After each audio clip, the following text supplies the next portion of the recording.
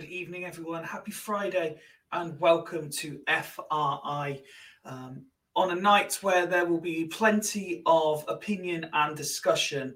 I think it's only right we start on a positive, and that positive is that at the current time, even I'm not fully focusing on FRI because I'm watching Swindon Town Youth in the Cup, and in stoppage time, they are currently 2-up against Luton. So against the script, it looks like a Swindon Town team may have a cup run.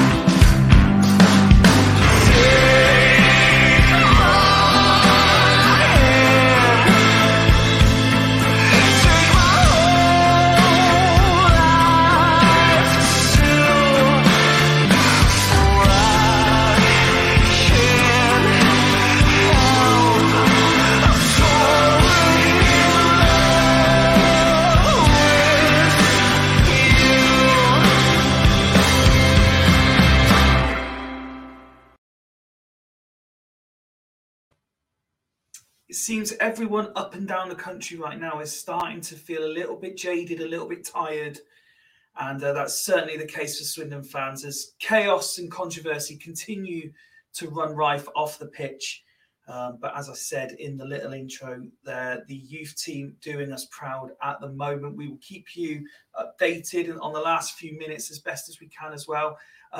Good evening to everyone who has joined us on Facebook Live and on YouTube, where you can post in the live chat. And interestingly, something different seems to have happened to my chat feed, because I'm being told every time someone joins on X as well. So I don't know whether you're able to join the live chat, but something seems to have changed.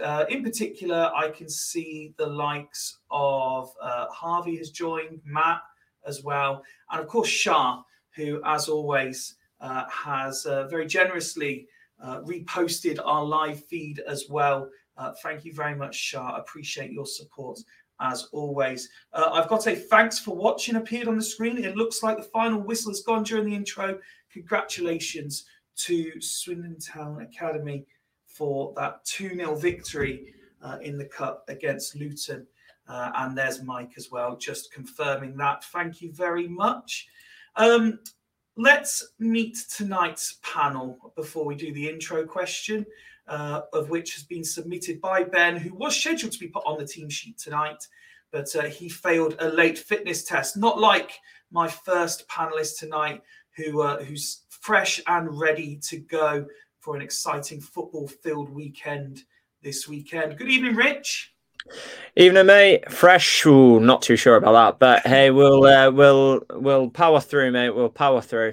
We certainly will. How's your week been, mate? I can't even remember what fucking day we're on, mate. I'll be really honest with you. FRI day. It's FRI day, mate. Yeah, yeah. It's been one of those weeks, mate. Honestly, really weird, and especially yesterday as well. Like, I was in the office yesterday. For the first time in a couple of weeks, and it was just absolute madness. There's only 2 of us on the team at the moment. Got more work than we can really deal with, and just meetings, and it's just absolute nightmare. So, to be fair, I was absolutely buzzing for today, just to have today off. Didn't really chill, but got a few bits done, got a few things that I needed to do. So. Really, really happy and looking forward to going into this weekend and over to the next week. Absolutely. As the countdown to Christmas continues, I'm looking forward to hearing what you have to say about matters on and off the pitch this week. But before we get into that, we have another panelist waiting in the wings and an intro question. But let's first welcome someone else who is looking very fresh and tidy this evening. Evening, Craig. Yeah, evening, guys. Yeah, I'm as fresh as a dolphin, mate. I'll tell you, that's how fresh I am. So, He's yeah, massive yeah, beard now. He's got the beard. The beard is looking on point, mate. It's a strong beard, yeah. David. It's a It's strong beard, been mate. it's been freshly oiled today as well, so it's looking even better, mate. But yeah, I've been saying about I've been waiting for my Christmas jumper to arrive, and it's arrived Yes. today, and I'm wearing it now finally. And so yeah, this is the jumper that I've got, the Roy Oh, I Keane, love it.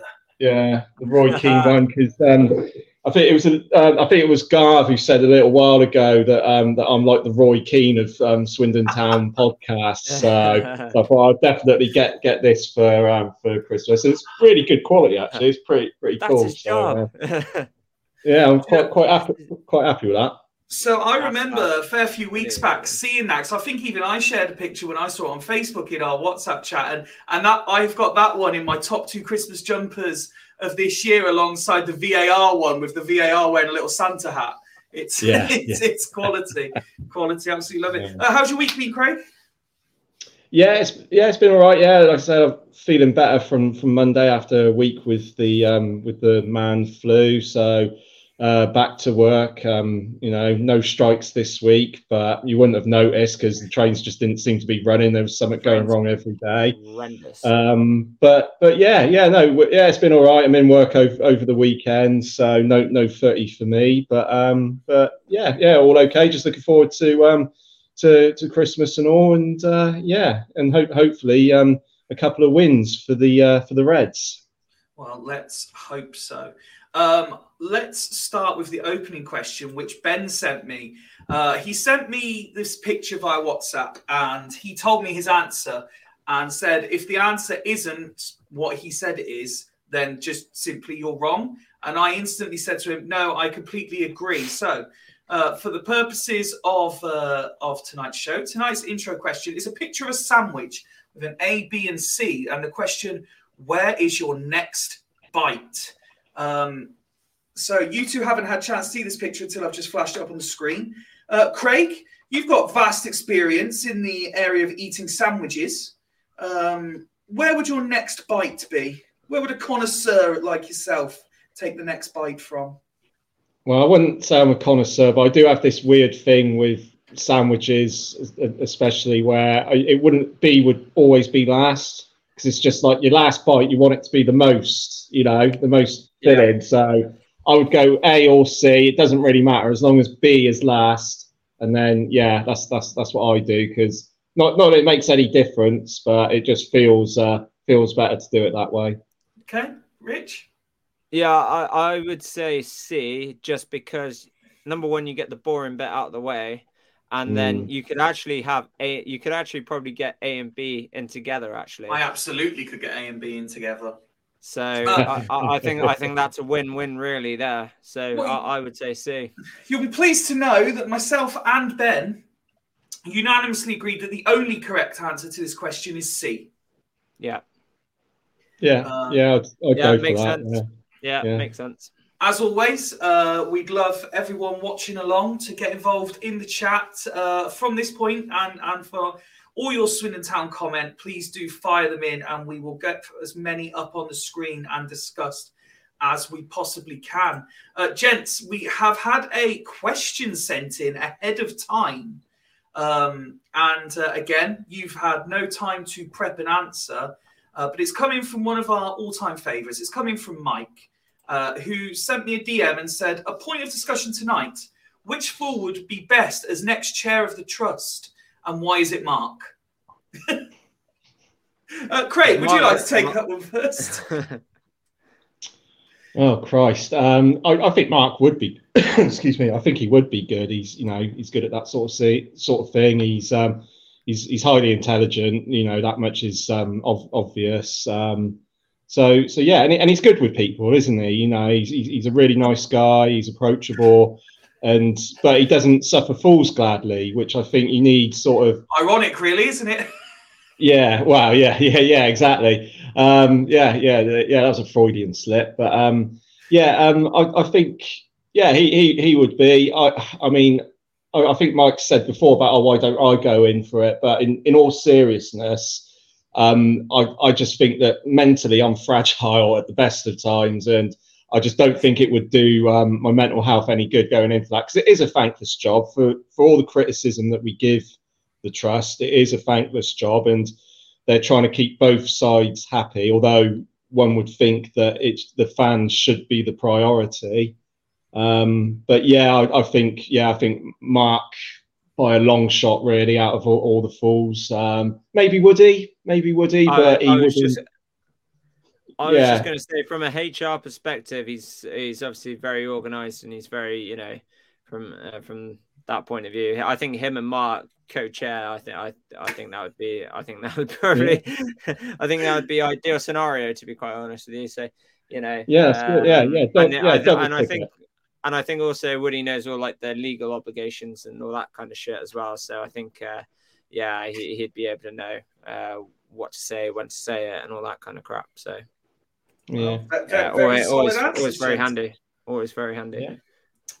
Yeah. So there's going to be obviously plenty of discussion about what's gone on in the last 48 hours, I'm sure. So I'd like to start, if possible, with matters on the pitch, and let's look ahead to tomorrow's game. Rich, first question, I suppose, is what level of confidence are you going in with? Very minimal. I mean, just with more shit that's obviously come out this week, I don't know what effect it's actually having on the players and the team right now. I think it's very difficult to really know as to, because I don't think we've got any fresh injury concerns either. So I think, but the thing is, though, we're becoming a little bit predictable now because Flynn's sending out the same team every week. Why? Because we've only got the same 11, and even then that same 11 was having mistake after mistake last week. I think we can just write that game off. I think we've just got to move on from that. But the thing is, the main thing is that we cannot let that happen again. That cannot happen again, and we have literally got to go out and literally show what we can actually do. And it's very difficult to bounce back from such a defeat like that, because, but I think obviously with our home record, you'd like to think that actually maybe we might be able to pull something out of it, but it's all about the mentality of the players now and the message that Flynn sends to his team. And Flynn's got to get it right tomorrow, because if he doesn't, then I think we're in trouble. Okay. Evening, Gary. How are you? Evening all. Apologies for lateness. That's all right, mate. There's no register taken here, sir, so fear not. No parent slip required to explain. We've literally just got started on talking about tomorrow's game, and I'll ask you the same question as I asked Rich. What confidence level are you going in with? Tomorrow's game? Not a great deal, if I'm honest. I think we're just going to enjoy the beers, aren't we, Gary? Yes. That's all we're going for, the beers. Good. Yeah. Rich, just go to football now for a beer. We decided. But no, I generally don't think, I don't have much optimism for tomorrow. I mean, if Barrow have done their homework and watched the last few games, watched the Wimbledon game, seen the Aldershot game, they'll know exactly how to go out and play it. So now to rattle us straight away. Within the first 5 minutes, go and press us, make us make a couple of mistakes, score early, and we're in trouble. That's the be all and end all. So it's one of those games where we could go and win it, like we did against Mansfield. But I'm not optimistic. I know that you've cast your eye over the comments from the pre-match press conference. Depending on which fool you listen to, is the interpretation of what's being said. But are you expecting pretty much the same matchday squad and at least a handful of youngsters on the bench, or do you think there's an outside chance that there's one or two that could come back into the matchday squad? I mean, the sounds of it sounds like it's going to be pretty much the same. Flynn's obviously come out and said we might have one back, we may not, but we're not going to rush anyone back. There'll be kids on the bench, so he's either doing one or two things: either playing his cards very close to his chest, so we're going to have 2 or 3 players back that we didn't expect, and he's trying to pull a bit of a former manager's sort of trick, or we're going to be exactly the same as we had in the last game, and it's going to be youth players and the first 11, 12 again. Craig, for yourself, I know you've already said that due to work commitments you can't go, but you'll be keeping an eye on proceedings, I'm sure. What level of confidence are you going into the game with? Because you can hear from your co-panelists here that there's not a great deal of confidence really at the moment. No, I mean, how could you after the performance last weekend? It's very hard to be. I think even the most optimistic of fans would would find that difficult, especially with the form that Barrow are in. And all right, yeah, we're at home and our home form's good, but I think we've become too reliant on our home form, and I think that's going to come back to bite us in the ass at some point once we start picking up defeats at home, which I think will probably happen tomorrow, unfortunately. Before the Wimbledon game, I fancied us for a draw, but I just can't see it.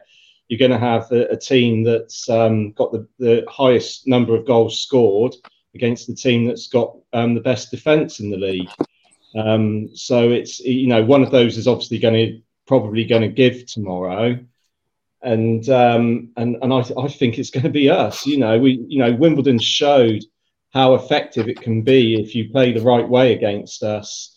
I heard something about Flynn leaving. Some little rascal stirring trouble, I think. But yeah, I think it's going to be incredibly difficult. They're on a good run of form, a fantastic run of form, and then not too bad away from home. They don't concede many, like I said, and it's going to be very, very difficult. They obviously got knocked out with the cup by Maidstone. So, we might be facing a backlash against them. They're going to want something to prove, really. And, and it's not like they were smashed like we were by Aldershot.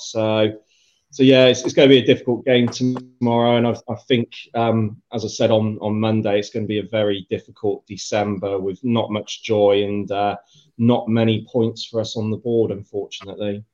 Well, you really are the Grinch that stole football, aren't you? I was going to say, Fyfie, just quickly there, might be worth a shout out to Aldershot for getting through against Stockport on Wednesday night, wasn't it? Yeah, it might be worth a shout to Aldershot.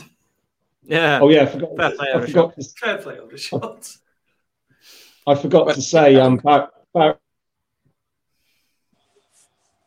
Craig's connection. Craig's frozen. Dropped. Yeah, classic timing.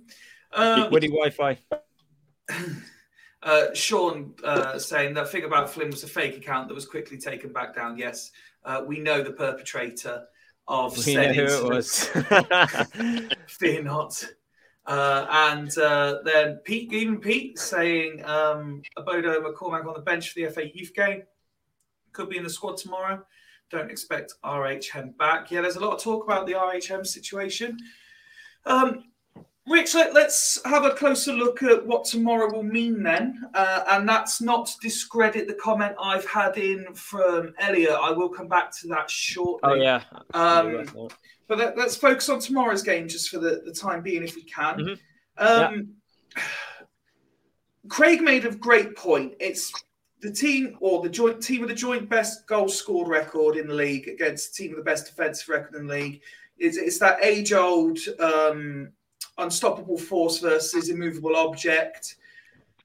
Given the low morale that the fan base seems to be in, assuming that transcends into the playing squad as well, are you concerned that if our main hope is that our attack performs, are you concerned that they're not going to be able to against a much more, I don't want to say motivated, but a much more boosted defensively sound team?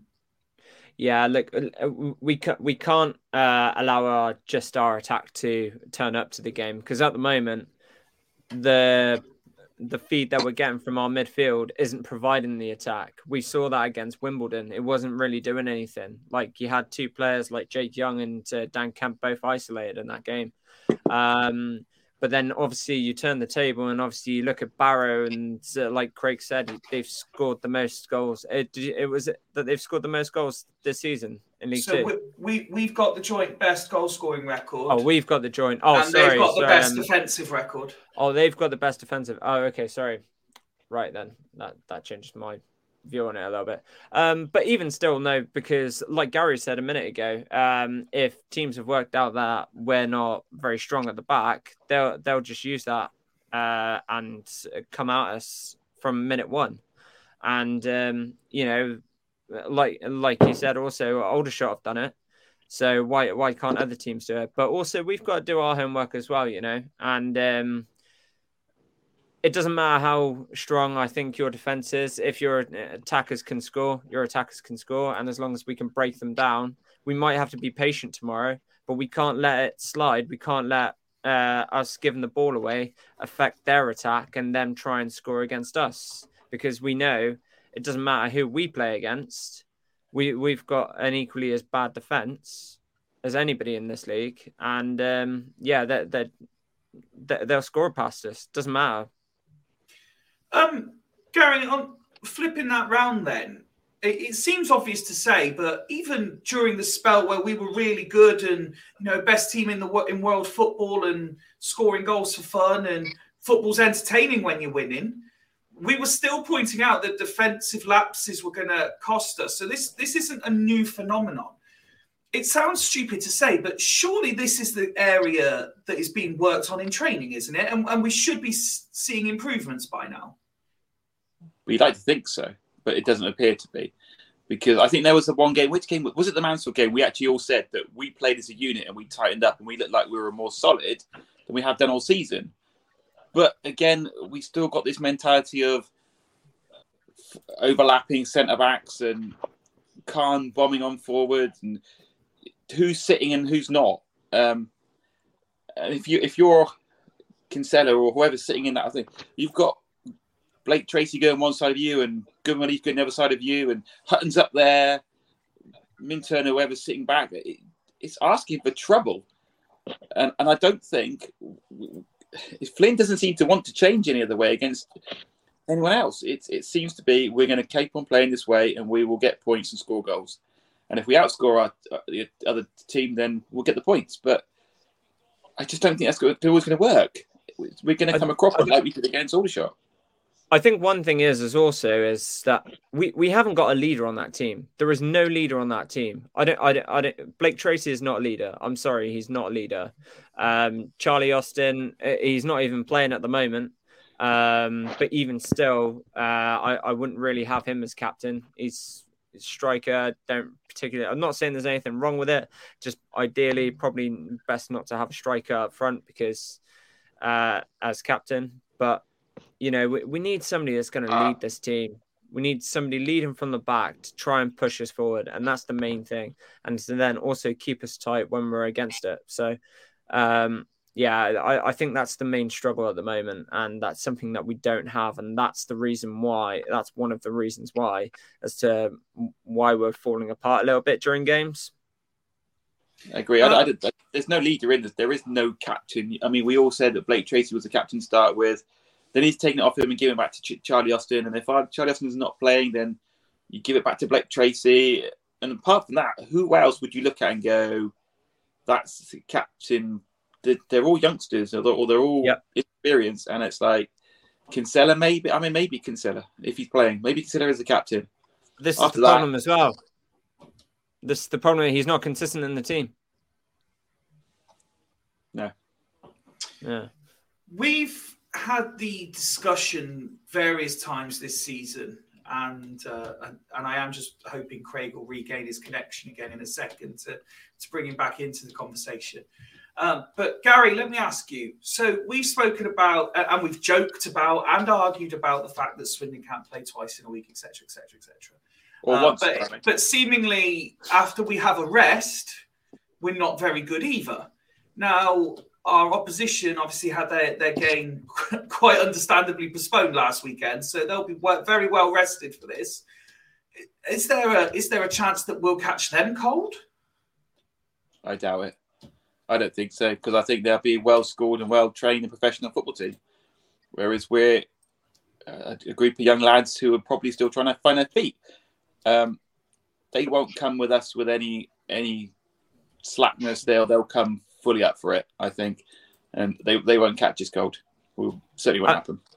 Having said that, though, I mean, people thought the same about us because we had a week off because we weren't in the FA Cup. And then obviously we came and played against Wimbledon thinking that week was going to be a fully relaxed week.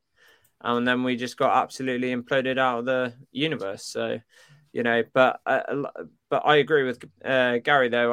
I don't think Barrow are going to be, soft on us. I think, like you said, I think they're going to be fully up for this game. But this is the thing with League Two. You never know what's going to happen. Obviously, we will have had last weekend's game, and then we'll come out and we'll absolutely batter Barrow. I'm not saying that's going to happen, but I'm just going to say that's what happens, especially in League Two football. You just never know what's going to happen. I still remain unoptimistic about tomorrow, but I'm not pushing anything out of the realms of possibility because we know what this league is like, and this league is absolutely, it's just weird. It's just it's the weirdest league. This is a team that are currently on a really good run of form and currently sitting third in the league. They're going to come at us with a lot of confidence. They're not going to come thinking we're going to lose this game. They're going to come thinking we're going to win, take 3 points. And obviously they come with a very highly rated manager as well, who certainly knows what he's doing. Craig, I want to draw your attention to this comment we've had in from Dale, because it is a fantastic point and something that we've kind of spoke about ourselves as well. He said Brewer's interview was interesting, where he said we have a half centre-back and half right-back in Dokes, half centre-back, half left-back in FBT, and he described himself as a half centre-back, half CM. Do you think that's tactically how he's describing himself, or genuinely how he sees it, and we just don't have someone who is half centre-back, other half also centre-back? Well, they were still those positions in August, September when we were winning. So, but it is a fair point that Dale makes there. It's kind of similar to what I said on Monday. We haven't that back three that we had against Wimbledon. The only recognised out and out centre back was Minturn, who got took off. So yeah, I think that's an issue, and I mean that just comes back to the age old thing of recruitment. So which we go into that before, done to death and everything. So come out with the usual phrase, square peg, round holes, that sort of thing. So, yeah. I mean, I know they say, right back, full backs should be able to play as wide centre backs, but it's clear that Blake Tracy can't do that role, and I'd argue that Dokes isn't suited to that role either. So yeah, it's a difficult one. It'll be interesting to see what formation Flynn decides to start tomorrow.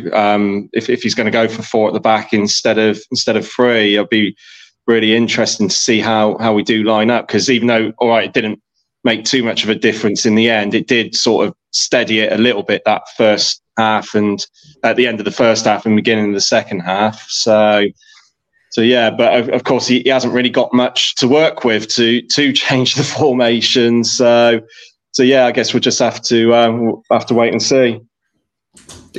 It's true, though, isn't it? Because we've got no centre backs who are centre backs, apart from maybe Brewer, who himself says, "I'm a centre back, straight central defensive midfielder."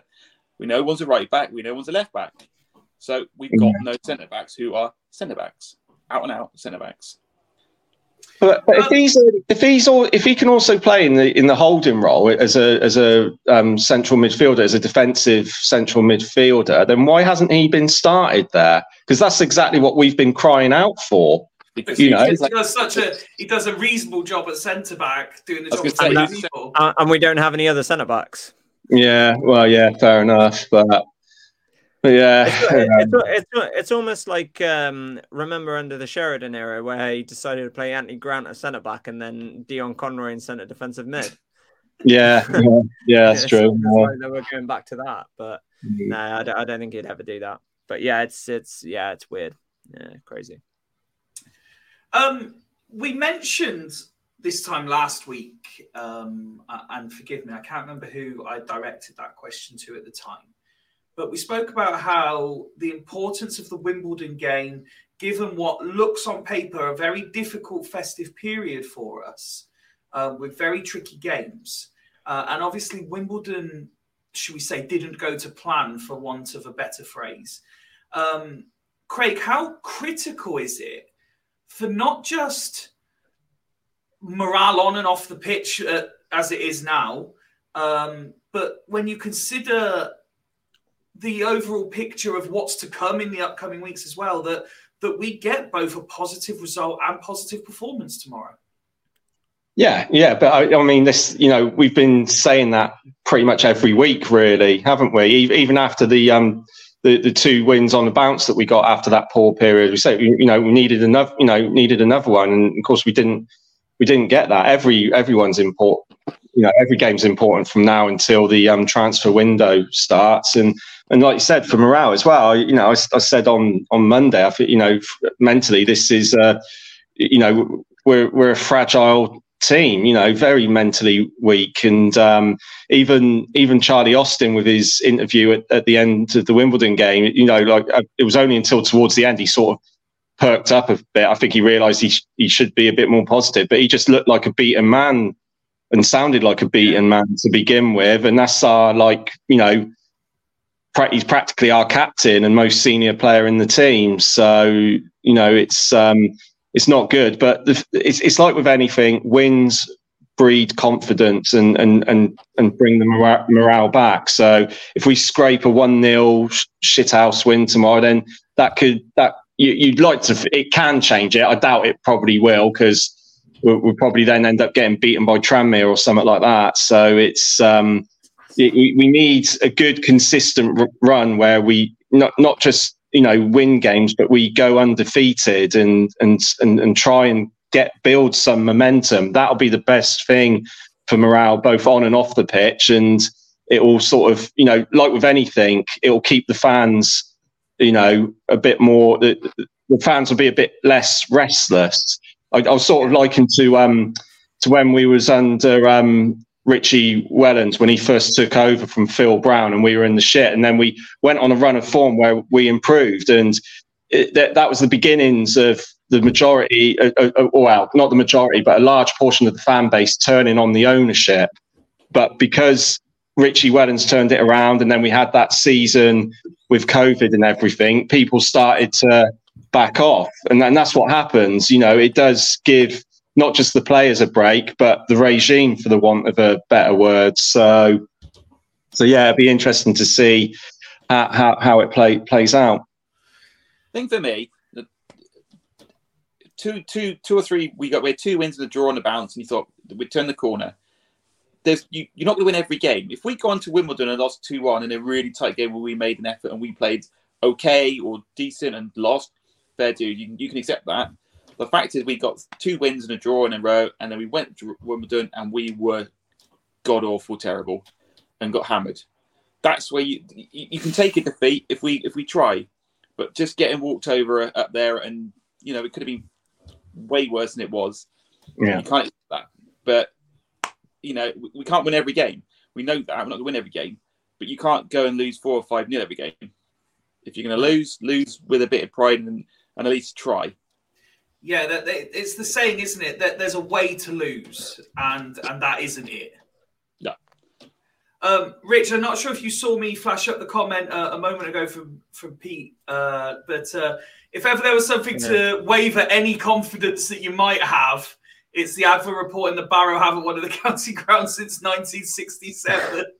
He's gone and said it now. Look at Gary and Craig's reaction. He's gone and said it now, isn't it? So, Gary, should we just not turn it? Should we just stay in the Merlin tomorrow? Just stay for the beers. Stay in the pub, mate. Stay in the pub.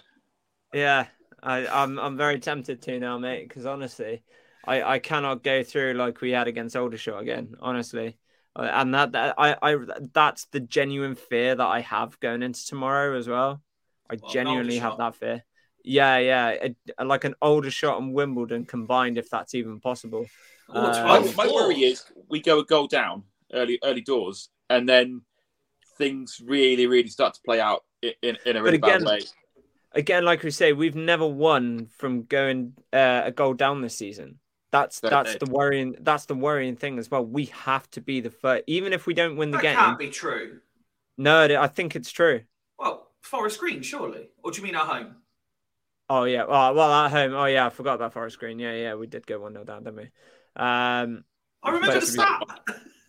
Fair play. Well, that's one game, and that was second game of the season. And yeah, from at home, fucking long time ago that. And it feels like a long time ago as well. It feels like it. Yeah, no, it feels like a long time ago. Fair enough. But even still, that's still very worrying, though. I think we could take that stat with a pinch of salt. Remember, Barrow spent 30 plus years in non-league, and I don't think from 1967, before they fell out of the league, I don't even think we were in the same division as them all the time. So I would. It's like taking the stat saying that we never lost at Wembley before we played Millwall. Yeah, exactly. Not for many years, and now with respect, we fear them. Yeah. Exactly. So yeah, no, I think it's redundant, but still, like I say, it is worrying though, and especially going into the game tomorrow, it makes me even more fearful considering the result that we had last week. So yeah, I don't know, but like I say, we just need, and it's, do you know what? It's really annoying to say we need another Mansfield, but we do, because I have no faith that we're going to go out there and absolutely outplay them tomorrow. We need another scrappy win to literally just get us over. By hook or by crook, a 1-0 win off someone's backside. Yeah, don't care. But because that's a 3 or 4-0 defeat at home, and things get toxic quickly.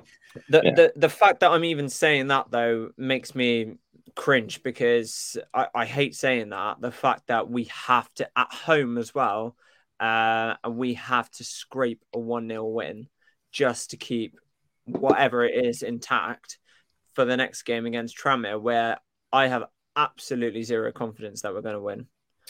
We never do well at Tranmere. Get to January. So we've got a whole game. We just got it. It is literally just getting to January now and pulling whatever kind of results we can get out. I don't care if they're scrappy. The problem is, though, I have no confidence going into January, considering everything that's happening off the pitch. So, well, I can confirm, courtesy of arguably the greatest resource available to any Swindon Town fan, the magnificent website that is swindon-town-fc.co.uk. I've fact-checked your point, Craig, just to be sure. And you are correct. We have played Barrow 8 times in our history. Twice in 67, twice in 69, and then not again until December 2021. So the last time, we have played them 4 times at the county ground. They have only won once. That was in 1967. We won the games in 69, 22, and then drew in April of this year. So yes, although they haven't won there, they've also only lost once in that 50-year period as well. So you can take that fact very much with a pinch of salt. And didn't we draw with them at home last season as well? Yes, that was the April game. Yeah, I thought it was. Yeah. So there we go. Craig, as always, just knowing the stats and Fyfie very quickly fact checking them. I'll tell you why I know, because Barrow was one of my Football Manager saves, so I did a lot of research into Barrow, so that's probably why, because I'm a sad wanker, so yeah. Ben trying to feed the confidence by saying, lads, we win Saturday, we've won 3 and 4, not 5 defeats on the spin. Ben, You choose to look at it through those rose-tinted glasses. I'm not as convinced as you are that HMS Pistol League is firmly on set sail again. Oh, Ben's back in the positivity train, isn't he? Isn't he just? Yeah. Evening H, who says, before we get to January, we have some big relegation 6-pointers to play. Brackets FGR and Tranmere. It's an excellent point. Ben saying, lads, we win sat. We've won 3 and 4, not 5. It's like saying we've won out of 2 and we've won 50% of our games. Like, people can use statistics to prove anything, Rich. 75% of all people know that. So, yeah. How statistically, I could say we're the most consistent Swindon Town output with our 2 live streams a week, but it doesn't make it factually accurate when you consider the job that OSC and LSP have been doing for years before we even rocked up on the scene, does it? Sound Trauma saying, have Barrow been playing training games against Ducks this week? yeah, their pitch got flooded, didn't it? Yeah. It It always does. Right, let's get some predictions before we start talking about some of the other features. Craig, you were the only one not to grimace when I said that, so I'll start with you. What was it again? Sorry? A score prediction, please. Oh, score prediction. Sorry. Yeah, I'm going to go Barrow to win 2-0. Okay, Rich? I stupidly put us to win last week. I have no idea why. I'd probably had a couple of drinks by the time I sent the response. So I'm definitely don't sound like you. Yeah, I know. Say that. Yeah. I'll try and be different to Craig. I'm gonna say 3-1. I think we might break them down. I think we might score, but I still think we'll lose tomorrow. Okay, so 3-1 to Barrow. Gary? 2-1 to Barrow. 2-1 to Barrow. Rob saying 7-2 Barrow. Sean and Elliot both saying 3-1 Barrow. Sound Trauma saying 1-0 Barrow. There is a real lack of confidence among the fan base right now, which is not ideal. I can't imagine why. Yeah. Surprises me. I'm going to go for a 1-1 draw. I think 1-1 draw. London Crooner, evening, who's gone 2-4 to Barrow. So still, I'm the only person to officially say, yeah, thank you, John. John's backing me as well. John going for 1-1. Harvey. Apparently, Harvey's the first one to do it. Twitter chat does now work. I can flash up Twitter chat comments. Excellent. Thank you, Harvey. So yes, lots of defeats being predicted, which isn't ideal. But there we go. Let me go back up the chat then to the comment that I didn't flash up. How far back do I need to go? So it was to do with the Boxing Day game. Here it is from Elliot. Oh, yeah. Could you possibly share your thoughts on the Boxing Day protests circulating? So I will ask you all your thoughts on this. If I can just sort of state my position on it. I think fans of every club up and down the country have every right to speak with their pockets, to speak with their wallets, and to speak with their feet, and speak with their voices if they don't believe that what is happening at their club is right for their club. I don't necessarily agree with things that could ultimately land the club in further trouble in terms of match day disruption. So when I see things about, let's join this growing trend of throwing tennis balls on the pitch, that's not for me. That's not me. I would rather stand there for 90 minutes and chant anti-Clem chants, anti-Hall chants, anti-Trust chants if you want to. Sack the board, we want Clem out, anything like that to get your point across. But ultimately, if you're going to disturb a match day, then we're only going to get fined again because the EFL love to fucking fine us. So, and we want a competitive January budget, and we're being fined left, right, and centre for X, Y, and Z things. The last thing we need is the fans getting us fined as well. And so that's my opinion on it. Yeah. Let me. I'm sure Craig has plenty to say on this, so I'm going to start with Gary and work my way around to Craig. Well, I'm all up for a demo behind the Arkle stand after the game. That's like the good old days. We'll get around there and do some chants and give it the welly to the board. But I agree with you, Fyfie. I'm not one for throwing things on the pitches and doing that. There's ways you can hit the club better than that by not turning up, leaving early, don't buy whatever merchandise. There's ways you can make your feelings felt that's, I think, more constructive and hurts the club in other ways rather than, like you say, we get a fine, we lose budget, we lose money, and they'll just turn around and say, we can't buy any players now because you've messed up our budget. So there are other ways. Do a walkout protest, and I've seen people walking down with coffins and stuff. I don't say we're at quite that point yet, but there are ways you can make protests seen and heard. The media will follow it. The Adver and all those things will pick up on it if that's going to happen. So it won't get hidden. But yeah, I'm like you. I'm not a fan. Turn your back on the game. Anything you want to do in the stands, shout, chant, whatever, flags, banners, absolutely fine. Things on the pitch I don't think it's a good idea, but I get people want to do things in different ways, but not for me. Rich? Yeah, I just don't know where it's going to get you by throwing tennis balls. I have seen it before. I have seen clubs. I think Derby had it when they were going through some troubles. And I think for me personally, with Ireland, I know one of their games because chairman of the FAI or whatever it was. So I have seen it happen before, but I just don't know where it's got you. I just don't know where it's going to get you, except for more fines, like you say, Fyfie.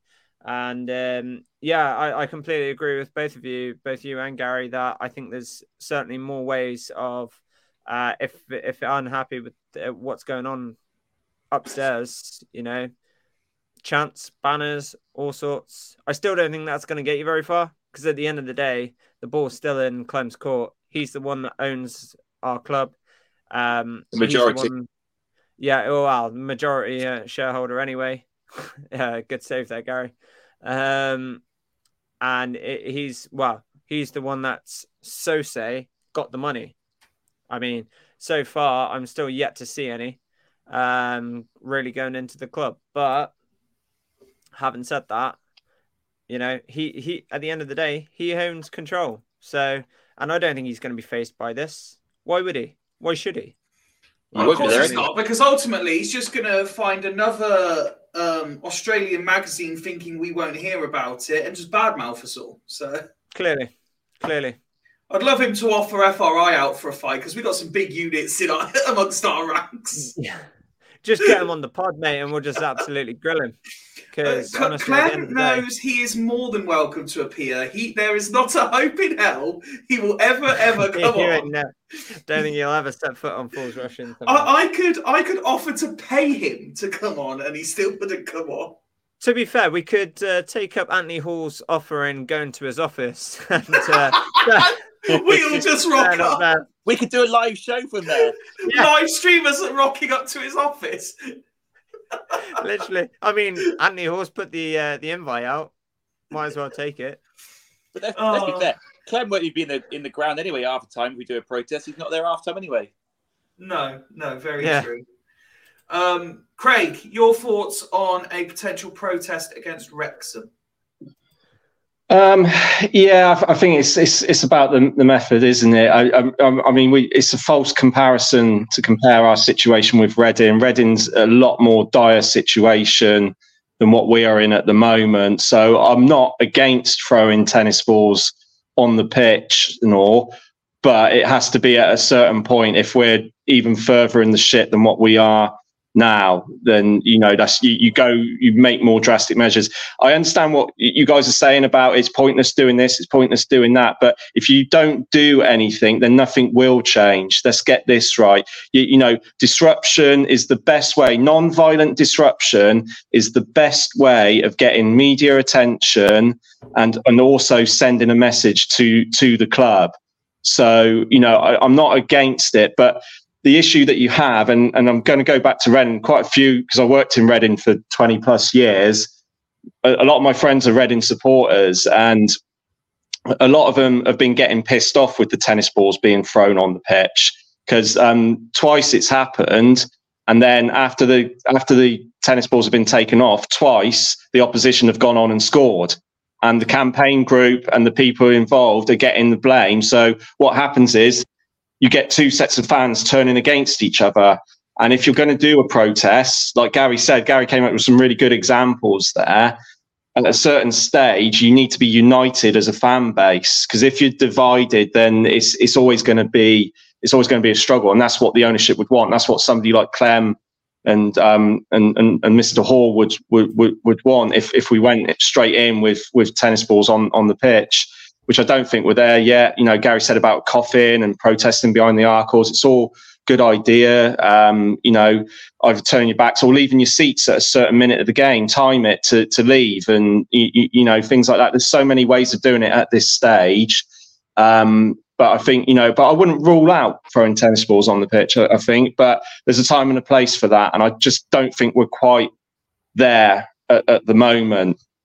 I'll tell you a story about under Lee Power, when I was part of the group, the so-called protest group. And we looked at that because it was Charlton, I think, originally, who did the tennis balls on the pitch.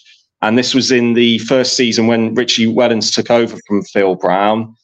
And we were talking about it. We had a couple of meetings and stuff like that. And, you know, these were people, none of us knew each other. We just knew each other through social media. But there was about 40 of us who, you know, wanted to do something to protest against Lee Power and how he was dragging our club through the dirt. Very similar, you know, to how Clem is at the moment. And but we said, you know, the team's doing well now.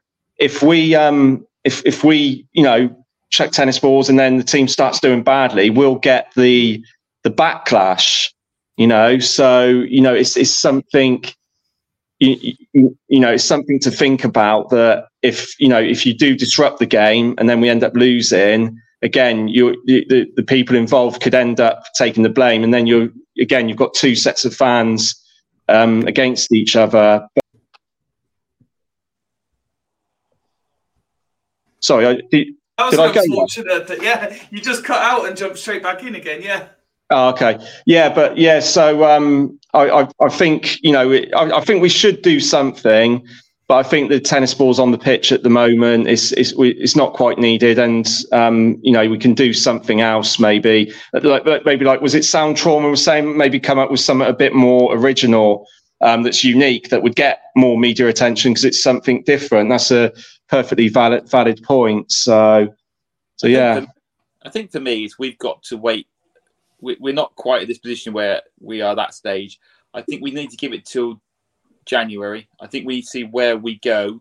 If for some other reason Clem managed to pull some rabbits out of hats and he managed to back us and get some players, sign Young, sign Kemp, whatever, we can then go, okay, you've got another tick in the box, and you maybe turn things around. Fair enough.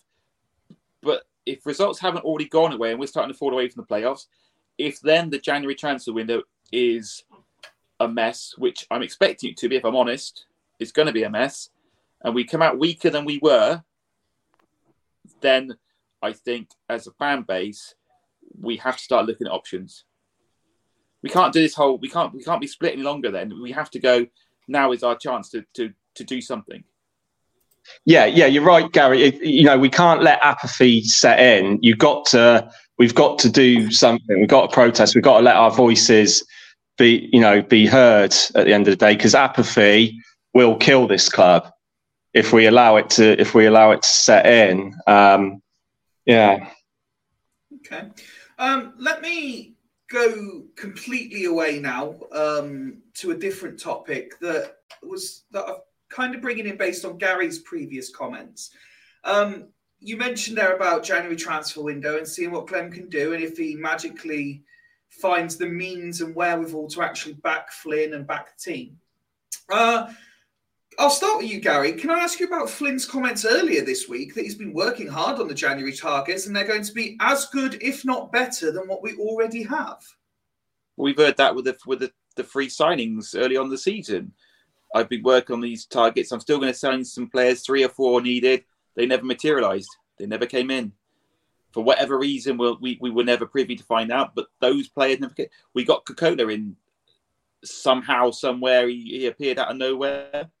But apart from that, nothing else materialised. And he said, we were looking at targets. We're talking to targets. We're looking at free agents. We're examining all our options, but they never materialised. For whatever reason that was, whether it was budget, whether it was, I don't know. But so I'm not envisaging that he may be looking at targets. As a professional football manager, I expect him to be looking at targets. I'm not sure those will materialise now, because I think whatever he's planning, the plug will be pulled on him. Okay. Rich, what's your thoughts on potential transfer targets in January? I think, we've got 2 players there that need to sign. We just need to sign them, but we won't. And this is the thing. But who's our guy that's looking after recruitment again? It was the youth guy. I can't remember his name. Russell, yeah, him. So and I believe he's got good contacts, but again, we've got to be ruthless. To be fair, Flynn must have a fair dossier of contacts. But he's all been League 2 though, isn't he? That's where we are. We are a League 2 team. No, I know, but we've got to be ambitious. Like we've got. I know. We're only what. 3 years we are. In 3 years. 3 years. 3 years, Rich. Oh yeah, fuck! I forgot about that. The change of the roadmap. Change to the roadmap. Yeah, it's not the championship in 5 years now. It's League 1 in 3 years. So I hope they've republished that. I haven't seen the republished roadmap actually. With crayons all over it. yeah. Big X in the championships of 5 years.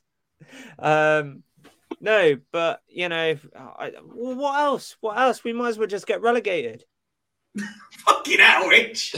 We might as well do. But we might as well get relegated. What's the point though? If you're not going to bring in any decent players, I'm sorry, but there's no players that are on a free agent that are going to improve our squad right now. There's none. And let's face it, let's be really honest, that is all we're going to be going for. We are not going to be putting out for transfer fees from any team right now. I mean, like, if we couldn't even afford Jake Young, I mean, let's be honest. He played for Barrow last season, played 18 games and scored, I don't know if he even scored. Didn't get in at Bradford. I mean, that was the perfect. I know he just signed a 3-year deal, but that was an ideal opportunity while his price was low to go right in. He's now played for us, scored however many goals, 16 goals in all competitions, and now where are we? Yeah, but in an attempt to try and be fair here, and in an attempt for balance, there's a reason we were able to get Young, and it's because he didn't have a great scoring record and he wasn't getting in at Bradford. If he had a great scoring record and was getting in at Bradford, we wouldn't have him. So, but why are we going for him though? Why are we going for him? If that's the case, I mean, he's probably, and I don't want to sound disrespectful, he's probably all we could afford at the time, and we've actually got a bit lucky with the outcome. But we can't afford him because I'm assuming. Well, we're probably not paying all of his. Well, even if it is his wages, he's probably only on about $1,000 or $2,000 a week. Like, let's be real here. I mean. Let me put it another way. If he had scored 20 goals for Barrow, or even was at Bradford and had knocked in 30 goals in the last 2 seasons, do you think they would have happily loaned him out to Swindon? No, he wouldn't be here. No. So we've got fortunate with the output, and it's because of potentially as much luck than judgment on one hand, but equally, perhaps we just had the right players to. But why did bring forth his talents? Why did MK Dons loan us Dan Kemp? I mean, he had a great end to the season. I mean, he was Hartlepool's only fucking saviour last season. Yeah, potential saviour. Again, though, he was loaned out because they didn't view him as part of the plans. Now, there's also the rumour about money being owed to us and that being part of the deal potentially. Yes, that might be a factor. But again, he's a player that the then manager didn't view as integral to his first team plans. So sell him. Well, yes, but are you going to buy a player who isn't wanted by another club in your same league? I mean, they've obviously come down. They strengthened very, very well. But they loaned Jack Payne in. They let Dan Kemp come to us, but then they loaned Jack Payne in. Like, it just didn't make any sense. But now they've got the new manager in, and obviously the new manager's obviously going to, he's more than likely he's going to recall him back now. But it's obviously not worked out for Jack Payne either, has it? So I don't know, to be quite honest with you. And I genuinely, I have no faith or no hope that we're going to get any decent players in January. I'm struggling to even think that we'd even be linked with any players. But we've got to be ruthless, though. We've got to be first in, first day of January. We should already have our targets, and we just need to go with them. Because let's face it, January is a short month. It won't be the 1st of January, will it, Rich? We know for a while that it'll be the middle to late end of January. We'll be signing our players. By that point, we would have sold maybe 1 or 2. The loans would have gone back. We arguably, potentially, could need... Bear in mind, we all said we need four players at least, maybe 5, before we lose the players. We sell a couple, 1 or 2 maybe. We lose the loans. I argue we could be needing 8... 10, 11 players. 9, 10 players. Yeah. And I mean, because like I said, we had the whole of the summer to get our team together, to get our shit together, and actually have a good competitive team. And the players never came in. We couldn't even do that.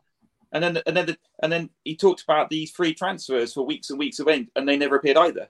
I mean, let's be honest also as well. Let's flash back to earlier this year in January. How long did it take us to? I understand there was other legalities in place and all that with Scott Lindsay going and all that kind of shit, but still, it took us 3 weeks. 3 weeks to almost 4 weeks to appoint a manager. And we do everything. Kinsella was in the club for months. We knew that. Exactly, and we didn't even announce him. So we didn't even announce him. Yeah, and this is why I've got no hope at all about us signing any players, and especially all the shit that's been coming out in the club the last couple of weeks. Anthony Hall, as CEO, fills me with absolutely zero confidence that we're going to operate any differently as to what we have been doing over the last year and a half. At least Sandro had a spreadsheet. Nothing. And where did that get us? Fucking nowhere. Pretty much where we are now. Absolutely shambles. It is honestly, and at least we didn't get 9 games then. I mean, it's okay though, because Young scored 16 goals this season so far. But what hope is that going to have to us after January? Well, after 2nd of January, because we all know he's going back after that Crawley game. So it's so hard to really even pinpoint where we're even going to start. And I truly do worry for us now. And something's got to change upstairs. Otherwise, it's just going to be another shit show, and it's going to be another real torrid, toxic month for us. And if they don't get a signing in the first week of January, I don't even know where we're going to start. I don't even know what we're going to do. I don't even know what's going to happen. Our fan base on Twitter is just going to be absolutely fucking toxic. It's not happening. And it's scary. It's scary. It is scary. So Ben's just asked in the chat, can they play against Crawley? Has this been confirmed? So I was actually I was talking to Liam about this in the middle of the week, and neither of us are 100% au fait with the rules. My understanding is the likes of Bradford and MK Dons, they can't put the recall in until the 1st of January. But if they do it on the 1st of January, the players then aren't allowed to play on the 1st of January. So I don't believe either of them will be available. No, they won't be. You can't imagine. Why would they be? They're going to not let them play an extra game and get the risk getting injured if they want them back. Exactly. I could be wrong. True, yeah, that's a fair point, actually, Gary. Yeah, fair point. Yeah. Jason has asked, nice. Thank you, everyone, for sending your questions in. We're getting through as many as we possibly can. Will the fans forum in January actually happen? So I went on record the day of the Hall interview. I said Clem does not come, no, and that forum does not happen. Nope. And I know a few other fans have said that. Does anyone think that fans forum goes ahead as planned? No. Particularly if the January transfer wicket starts really bad again, and those players go, already the pressure will be on. He's not going to come and face those answers with everything else that's bubbling on in the background. It's not. No. He was rattled at the last forum that he came to in September. Hall was rattled just through what was quite, they were good questions that Vic, gave to him and everything, but he didn't bloody, have him, he didn't, it wasn't that bad a line of questioning, and he was rattled. They both get rattled too easily. There's no way they're going to come to a fans forum in January unless it's a sanitized one where they get to control the questions like they do with the advisory board minutes. At the end of the day, they just want to hide now. And, Clem hid at the last forum in August where the whole thing about the shares thing came out, and told Rob Angus to say, oh, yeah, it's just an admin error, and it's getting admin error. And it's getting beyond a bit of a joke now. And I think Clem's literally just got to face it, be honest, and if he just comes out now, if he comes out in January and holds his hands up and says, "Listen, I've made mistakes. I haven't got the money to keep this club going the way it is. It was an act of misjudgment. I tried to save the club as it was when Lee Power was running it into the ground. I'm going to hold my hands up and I'm going to try and sell the club." Well, Rich, you're asking for an honesty there. I'm asking a lot. I'm asking a lot from a guy to literally come out and just say that. But it's got to happen. It has to happen. Either that, or be honest with us about the damn fucking shares. Not shares, the annual accounts. But because obviously the trust can't get the bloody answers. But the thing is, though, what he does say. Let's not get ahead because that's next. Where we're going to do that whole thing next. Okay. So I don't want to get too far ahead. No, fair enough. But the January thing will all depend on where we are starting with the transfer window, where we are in the league by that point. Because let's be honest, we could be cut adrift by the playoffs by that point. So the fan base could be bubbling up even worse by that point. What is the date for that forum as well? By the way, do we know? It's middle of Jan, isn't it? Is it middle of Jan? Okay. I'm pretty sure it's middle of Jan. I'm sure there's plenty of people watching who will have it firmly in their brain when it is. But I don't think they've said that date. They said January, didn't they? It's definitely January. I'm not sure the date, if it has been confirmed or not. Are we hosting live? Are we doing that one? Us? Yeah. We're live streaming it. I mean, if they want us to, I'm sure we can work it out that we live stream it, or we could even we could do the old school alt comms on it. We could do that thing where, do you remember on Mock the Week where Hugh Dennis would say what was being said and Frankie Boyle would say what that actually means? We can play the part of Frankie Boyle in that sense of what's actually being said. Just give me the login details for the Twitter, mate. I'll go and I'll we're on it. Just day-by-day updates, minute-by-minute updates. Might just record it. So before we get on to other matters, let's just have a look at what is going on around the town at the moment. And firstly, I'd like to thank everyone who's been getting involved in our social media giveaway. Our 12 Days of Foolsmas has started. First couple of prizes or gifts have already been allocated out, and they're on their way to the recipients. You're never sure how these things are going to go, so I really do appreciate everyone who's got involved and has shared and has said that if they win, they're not even keeping it, they're giving it to someone else. The whole hope of what we were trying to achieve with the 12 Days of Foolsmas was just to spread a bit of Christmas cheer. And let's face it, we're even at the moment, we're seeing messages coming in on social media saying club stores out of stock of this, you can't get this, you can't do that. And it's nice that you've got people like OSC and ourselves who are doing these kind of things. So we appreciate the kind feedback.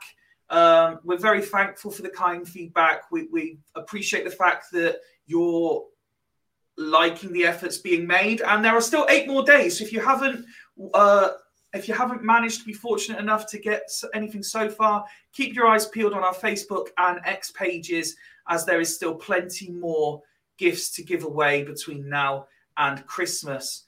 Looking around the grounds this weekend, Highworth play Hereford. That's at home. Swindon Supermarine travel to Gosport.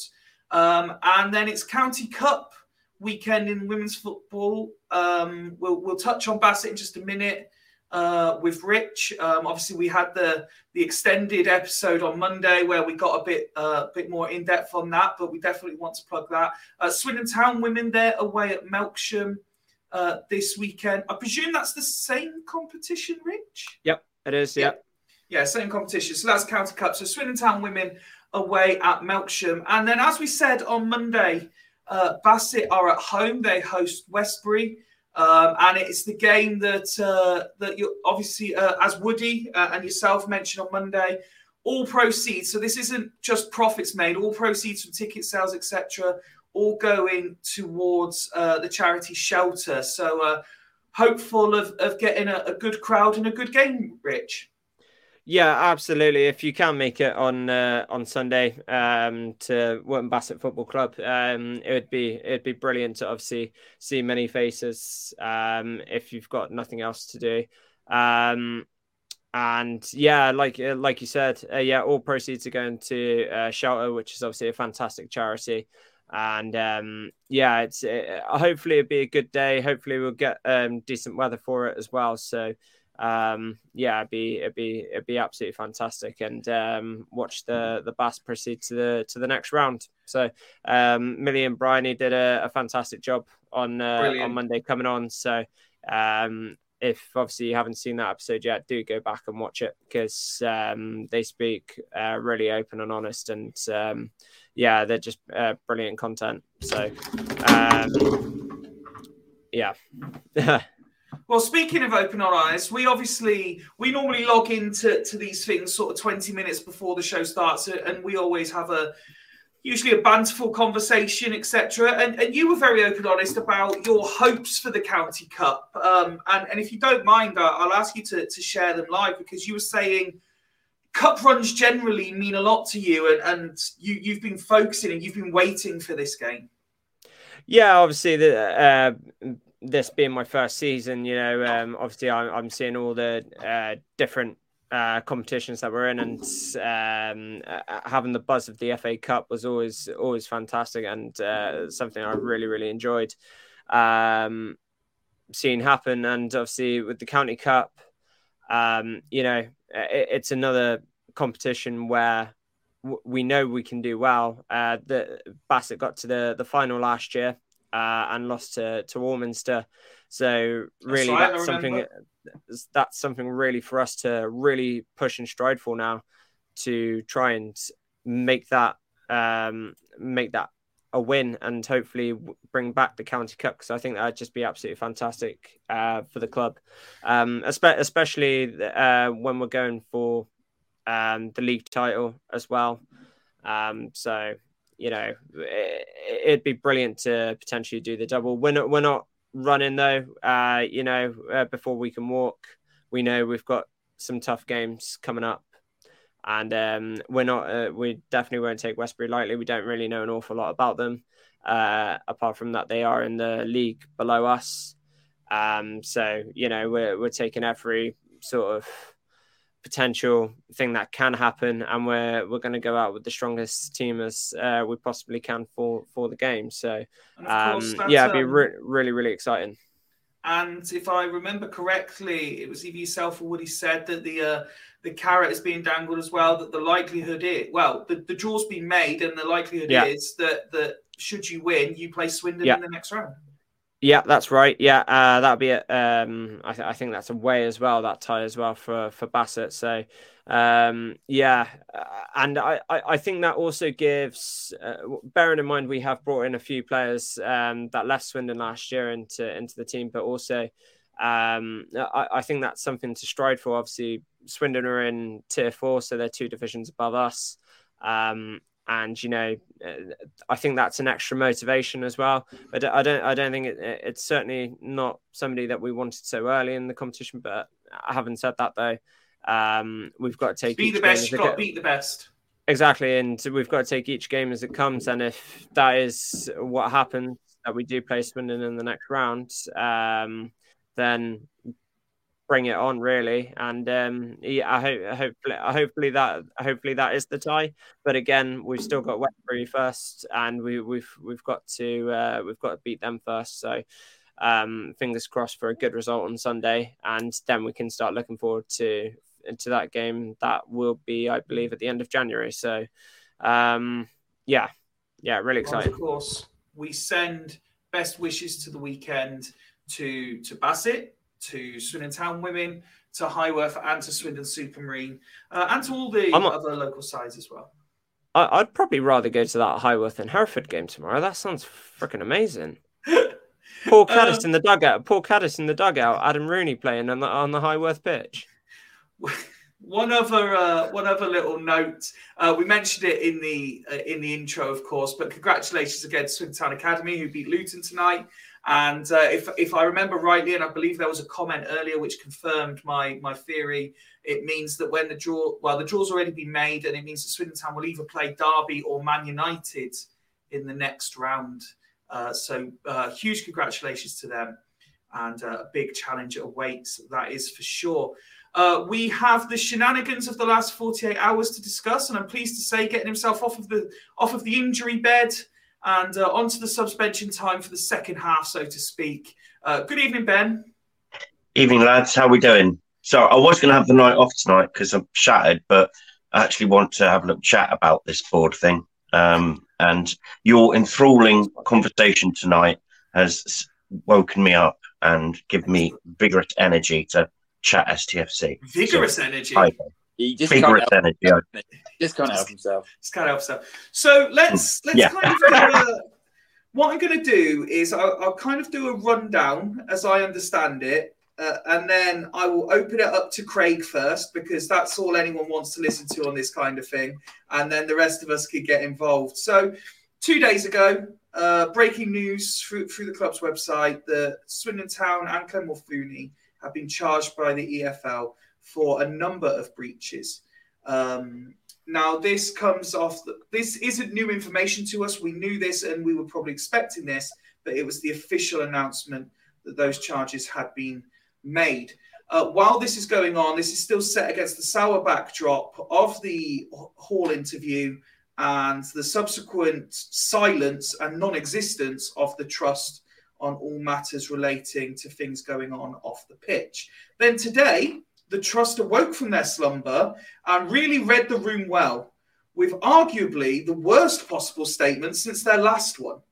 I really don't know. And again, I don't want to criticise too harshly, because I know that they're fans like us. I know that they're sort of elected, but equally no one else wanted it. So they were kind of the only people who's put their names forward to do it. And I know they're volunteers. This isn't their job. But equally, it just wasn't very good. And a lot of angst towards the trust at the moment from a large section of the fan base, which is sad to see, but completely understandable. And then when you're getting messages, I'm going to read you a message that we received let's call it the mailbag today. A message that we've received. It's a pile of shite. How do they all continue to get away with this? According to Hall, we didn't even have a set of management accounts until he came along. If that's the case, how does anyone fucking know what money there is or isn't anyway? These errors aren't even football-related errors. They are business ones. If January turns out to be a shit show, it's going to be a toxic mess. Craig, I think that very articulately sums up where we are, doesn't it? Good God, yeah, it does. I mean, when I heard the news of, first of all, about the points, not the points, sorry, the charges against Clem and the club, like you said, we knew it was coming, didn't we? So it wasn't too much of a surprise. But I don't know about you guys, but when it did come, it kind of I felt during when we got demoted. It felt like the time when we went through the administrations and when Andrew Black withdrew his funds and the dying months of Lee Power's regime. So it's not a nice feeling, and we shouldn't be here. So sorry, I've been interrupted. You right? Yeah, it will be. Yeah, I'll put you to bed in a minute. Okay. All right. Sorry, quality parenting there. I was supposed to put you to bed. Yeah. Let me finish my rant and then I'll put you to bed. Yeah. They're never asleep before 11 o'clock anyway. So, but yeah, when it comes to the trust and that thing this morning, as you guys knew, I was absolutely raging. Well, you asked me to fire up the laptop hours ago. Yeah. But now, just sort of like, now that I've calmed down, I'm just more exasperated, to be honest, and extremely disappointed in their response. I really hoped that they would do better than what they have done recently. But the sad thing is, I'm not really surprised, when I think about it with their response. All they've done is just kick the can down the road. That's all they've done. Maybe they've done it to get the fans and the club off their back by doing it that way. I don't know. But it hasn't worked. And, if they can't comment on specific parts of the accounts, then just say that. Just say that. Communicate that. They haven't said anything about the account. I know, but this is what I mean. They're not communicating properly. We say about about public relations with the club. I think the trust need to have a look at their public relations as well, because it's just absolutely dire. It's like they're trying to have a hold my beer moment with the club. I've seen, a lot of people are on about cancelling their membership, and I'm seriously considering it now. The only thing that I'm trying to hold out for is for the AGM, which I think is in February, and hoping that somebody will stand forward and we have a different approach, a more aggressive approach. But that might just be me clutching at straws, and and the thing is, if you want change to happen, you have to change it from the inside. Don't set up rival supporters groups and stuff like that, because that's what happened at Bury, and that delayed them getting their ground sorted and everything else. But the thing is the trust have said that they are a critical friend of the club. Well, I think it's very clear now that they're not. They are more like a friend. No, they're not. They're not a critical friend. They are a willing accomplice. That's what they are now, as far as I'm concerned. Friends with benefits. Yeah. Except they're not getting benefits. Yeah, they're not even getting any benefits out of it. But they're too close to the regime. They always have been since Clem took over, I'm afraid. And their integrity is out of the window. They're just too cautious. They're too complicit. They tiptoe around the club. We know that they've got a difficult balancing act. They can't totally alienate the club, but they're the voice of the fans. Whether you pay your membership or not, they're the voice of the fans, and the voice of the fans at the moment is pretty loud. I'm not saying I'm talking for everyone. There are people who are happy with the regime, and if that's how you feel, then fair enough. But I just want them to do better. But I've been saying this for about 6 months now. I want them to do better. And you sort of think about Iron Man moment. Sorry? This is your Iron Man moment from the Spider-Man film. The trust to play the part of Spider-Man, where they're looking at you, Craig, and going, "We just wanted to be like you," and you're like, "I wanted you to be better." Oh Christ, yeah. I don't watch Marvel films, so I'll take your word for that. But I think I've seen the meme. I think there's a few memes with that. But it's like, they say that they're a critical friend. Well, if you're a real friend in life, and your friend's being an arsehole, or they're being out of order, or they're being a dick, you tell them, don't you? You don't tell them what they want to hear. Well, and you guys tell me daily. Well, we all tell each other daily. That's why we get on so well, don't we? That's our Snapchat. But in all seriousness, our WhatsApp group's called "Stop Being a Dick." But in all seriousness, this is what the trust have to do. but they won't do it. No, I couldn't. I'm flattered that you would think so, Ben, if you're serious. But mentally, I just wouldn't be able. It wouldn't be good for my health. But you'd be vice chair to Mark. yeah, maybe, yeah. Just give me control of the social media. I will bloody run riot on that. I will, definitely. The gift would be amazing. But clearly, I think, and this is just my opinion, I've got no insight into it, but I think that after Anthony Hall's, interview and everything, I think the club have bullied the trust into this position, because that statement just didn't answer anything. It was like, I mean, the Twitter comments were brilliant. It was like one person said it was as useful as tits on a fish. So which just about sums it up. But yeah, I think the trust needs to do better. They need to be more aggressive. They need to be more assertive, and just please hold this club to account. Do what you're doing. I know it's a difficult job. I know it's a thankless job, but please, we're going to. But it's not, because if they did what the majority of the fan base wanted, the fan base would be quite thankful. Yeah, but they are going to, them and some of our fans, I'm afraid to say, and this is just my opinion, they're going to kill the club with kindness. They are. Love your club. Don't love the regime. Okay. Love your club, not the regime. And part of loving your club is telling them again if they're in the wrong, or if they're dragging themselves through the dirt. So I listened to you, Craig, and it made me think. Actually, I was watching a video, and I'm not afraid to admit, let you guys know what goes on in the world of Fyfie outside of FRI. I was watching a video explaining what a beta male is and what you need to change to become an alpha male. And I was listening to you there, and I'm thinking Swindon Town and like the trust, it's like a beta club. And there's no alpha about it, is there? There's just nothing alpha about Swindon Town. It's all beta. Yeah, that sounds about right. Ben, you came in specifically to talk about this. What did you want to say? Well, yeah, when I first read the statement from the trust, I initially thought, well, it'll be a follow-up statement sometime later, just summarising and just giving breaking a few things down so the fans can understand where we are and the expenses. And then it became apparent that wasn't going to happen, so I was fuming. And then some fan went, well, the trust have clearly signed an NDA where they've not allowed, the club said, you can read these, but you can't tell anyone about them. Yeah, that's what I thought. And I went, that actually makes sense.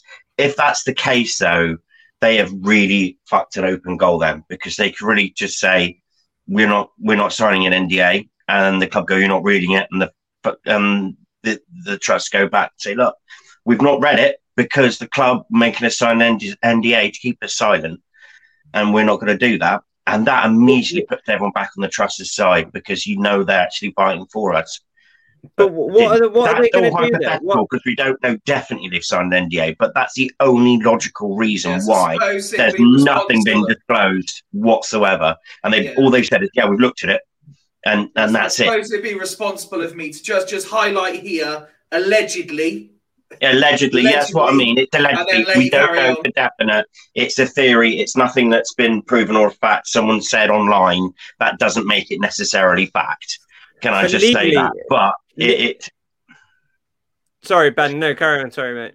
But it to me makes that kind of situation would make sort of sense, because if not, why haven't they gone right? Because I understand they're not going to tell us stuff like player wages or how much each director's on or anything like that. That doesn't matter. I don't care about that.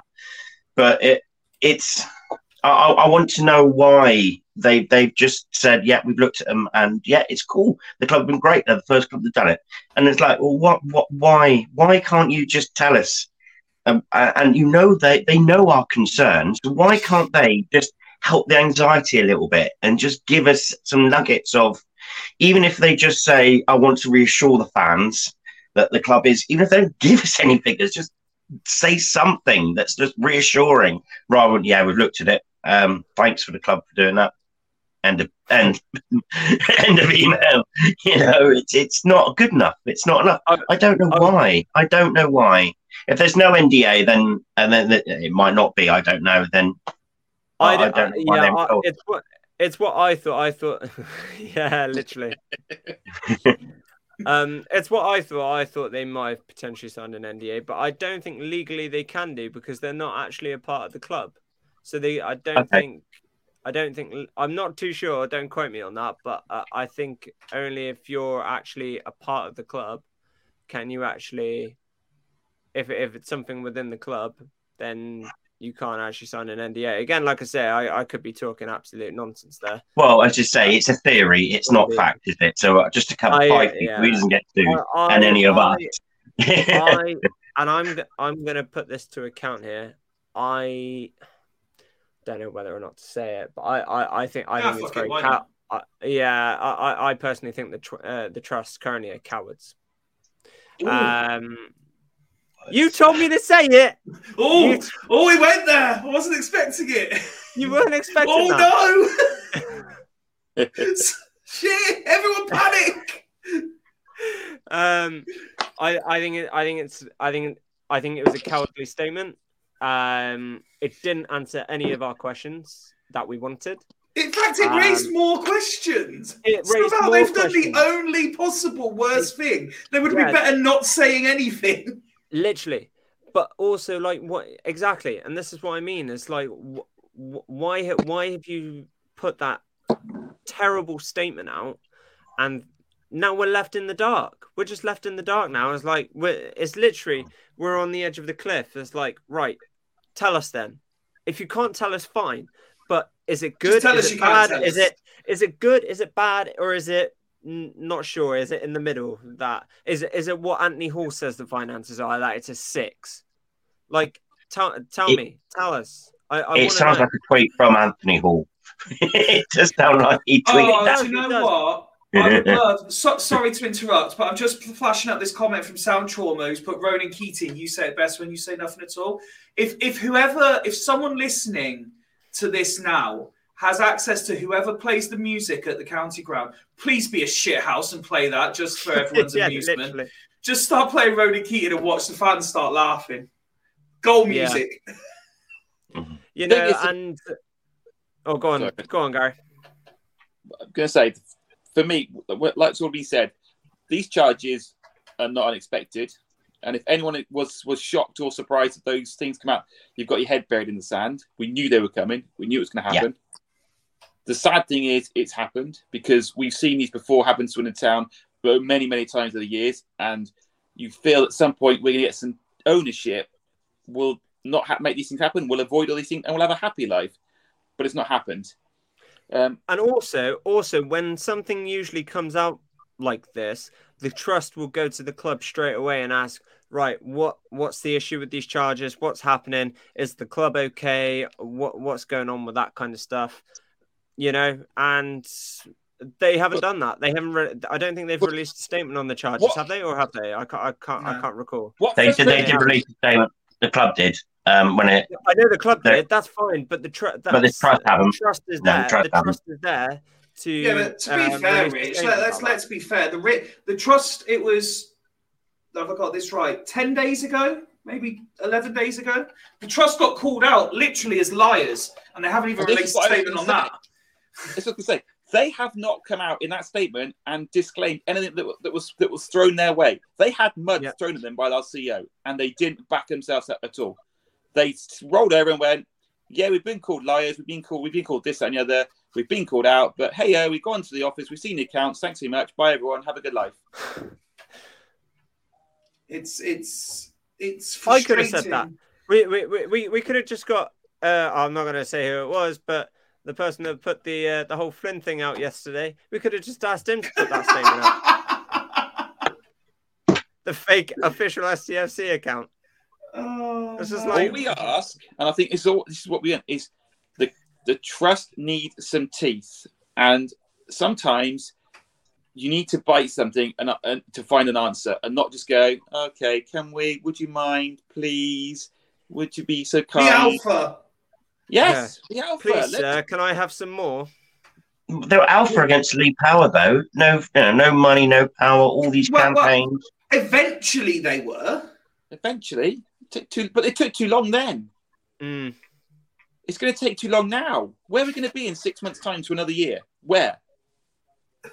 I think Sound Trauma is just enjoying himself. Yeah, with different songs to do with being quiet.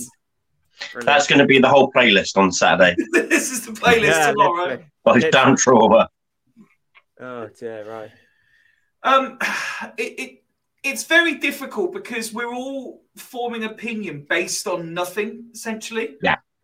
No, we are basing it on something. It's the fact. Yeah, the nothing that we got from the trust. Oh, I see. Yeah. But without nothing there, that's what we're going to do. You surmise something you don't know what's there. If you don't put facts out and tell people and communicate, then we're just going to surmise and make our own decisions. We're going to speculate. We know that there's something not wrong.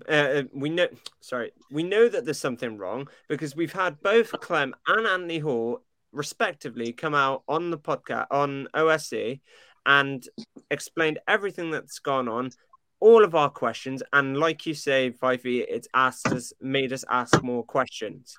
Yeah, what you need to remember, Rich, is that Clem is a nice guy and he's already apologised. And he pours pints. And he pours pints in a bucket hat. Yeah. Exactly. Never. A long time ago, wasn't it? Craig, have you recharged during the bedtime routine and ready to go again? Because we've been having massive fun while you've been gone. Yeah, I know. I've missed the best bit, haven't I? You've missed some serious accusations. Yeah. The highlight: Rich called the entire trust out as cowards. That's a bit much even for me. That is crikey. Come on, Craig, back me up. Come on, Craig. Rich is fun, Craig. No, I said my piece on the trust, but one thing I will say is that we when it comes to our owner and our ownership, and if fans aren't convinced now, there are 4 red flags, and if you still think that you can trust this owner and he's good for this club and he's not dragging this club through the dirt, then I think you're being willfully ignorant. The first thing is obviously the lies. He lied about the share ownership. He knew for a whole year that he wasn't the majority, he wasn't the 100% owner of the club.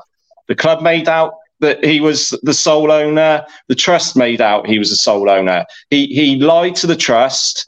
He lied to the fans. He lied to his CEO, and he lied to the EFL, which is why we've got these charges now.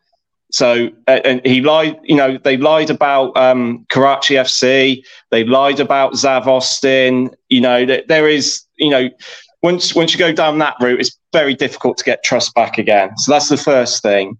2, this regime has also attacked the press, threatening to sue the local press, physically threatening other areas of the press. That's never a good thing, especially when you attack the local press. That has been the go-to thing for every single dodgy regime at a football club that's happened in the last 20 years. The third thing is car crash interviews, where the veil slips and you see what they really are, like we did with Mr. Hall on the other week. If people think that that's a good interview, then I don't know what else you can do. And the last point, the last red flag, when you have somebody, when you have Kieran Maguire from The Price of Football, the football finance expert, turning around and saying that our owner is sinking in quicksand, then you listen, because he is never wrong. Kieran Maguire is right 99.9% of the time. And if he's concerned, then we should be concerned as a fan base.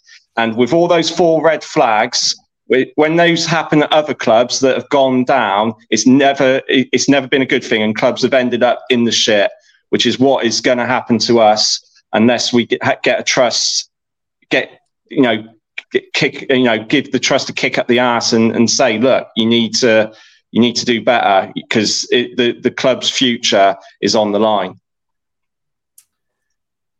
does anyone have anything they want to add to this discussion? Just going to say, I mean, the trust have got to read the room, and you see on Twitter the amount of people that have said, "I'm pulling my membership. I'm done." So if that doesn't say, if that doesn't say enough to them to realise that they've not done enough here, then nothing will. No, it's very, very true. Ben, I'd like to just drop you back in here. And we obviously spent the first 45 minutes or so talking about tomorrow's game. You've jumped in late. Would you like to give us a score prediction at all, please? Well, do you know, every time that I've gone positive about the score, we've lost. So I actually think the reverse of what I'm going to say. So I'm going to say 3-1 defeat, but I actually think the reverse. I think at home. Yeah, but if you say that you think a reverse, say what you think, Ben. Which way are you going? Oh, fuck it, we're losing tomorrow now. I think we're going to win 3-1. No, my reasoning behind it, because there's been shit going on behind the scenes all season. I don't think that affects the players too much. We are wonderfully inconsistent. We've scored the most goals this season. We've conceded the most goals this season. There's been times this season where we have been unbelievably good. There's been times this season we have been unbelievably shit. There is no middle ground.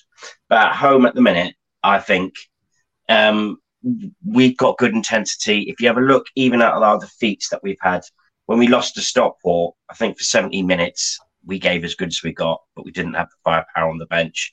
Against Mansfield, we gave as good as we got. It could have gone either way. We became the winners. We could have lost. We could have won. But we gave good as we got against a team who no one had beaten, and still were the only team that beat. And even if you go back to Gillingham, the intensity was good. We didn't play that badly. They just played against some sort of brick wall. So the performances at home have actually been nearest the thing that we've been consistent all season. And I think we'll be all right again. And I think Barrow are due a defeat. And I think when everyone thinks we're going to lose, Swindon pull something out of the bag. If Barrow was 17th, I'd be more worried. So I actually think we'll do that. But then again, I think we'll win Saturday and then we'll go Tranmere and get beat 3-0. So I think that's Swindon. I think Wimbledon was 7th though, Ben. Yeah, I know. Wimbledon were 7th, but away from home, it's fucking only 2 wins. At home, we're as good as any team in the top 3, but away from home, we're a bottom 4 team. Don't you think, Ben, we're becoming too reliant on that? You know, we're not going to be able to maintain the home form. No, we're not. But it just is. It is at the minute. If I was a Barrow fan, I'd be looking, going, actually, they're pretty good at home. And I'll be worried about Young, and I'll be really worried about Kemp. And I think they can score goals against anyone in this league. And I think our defensive worries are less They're not an issue at home because of our attacking prowess, and we do quite well attacking at home. They don't concede many, they don't score many, so they will get chances. They will probably get one because we always concede. But I fancy we can break them down more than they break us down because of the attacking quality we've got. If their manager goes in with the same attitude as he went last season, which was bizarre, and a game they had to win, and they tried to shit us a point, they try and do that again, they'll lose. If they have a go, then it could be a crackerjack game because Swindon will have a go. So it could be a great game. So we'll have to wait and see what happens. But I think we'll win. But it wouldn't surprise me if we get beat 4-0 as well, because that's fucking Swindon at the minute. Brilliant. Again, we've got to talk about the manager of the month curse as well, potentially. So, you know, there's always that. And I think that's the only thing I can that's also that's a thing. But I think Barrow would do a defeat at some point. Why not us? We seem to do quite well against teams that have gone undefeated runs at home. I would just like to lots of comments coming in now about Craig being promoted to the OSC, etc., etc. Just on the previous subjects we had, Jason's messaged in on X saying Clem's 2 UK access businesses that are not football related have a P&L of minus 687k in their last financial accounts on Company's House. So that's not exactly the chirpy ending to an episode that I'd be hoping for. So what I am going to say, is regardless of shenanigans going off on the pitch, regardless of whether you are Doommonger, Happy Clapper, Rose Tinted Glasses, or any other soppy name for being a fan that is out in the public domain at the minute, enjoy your weekends. Go to the game, cheer on the lads. Let's get 3 points, and let's come back happier when the dust has settled on Monday. Sing it loud, sing it proud, and sing it for Swindon. Keep an eye out on our socials. As we said, there's still 8 more days in the 12 days of Foolsmas. Gifts to be given out as well. We really, or a freeloader indeed. Even if you're a freeloader. Freeloaders, by the way, are always welcome at FRI. And Mike's saying the LS Pod Presser now out as well. So even more content for you. Thank you very much for joining us this evening. Gents, thank you very much for joining me on your Friday evenings. I appreciate it can be peak family time or peak prime time entertainment on a Friday night. So I appreciate you all joining me this evening. Have a great weekend, and we will see you again on Monday. From everyone at FRI. Good night. Take my hand, take my whole life too, but I can't help falling in love with you. Reloading bastards, we know what we are.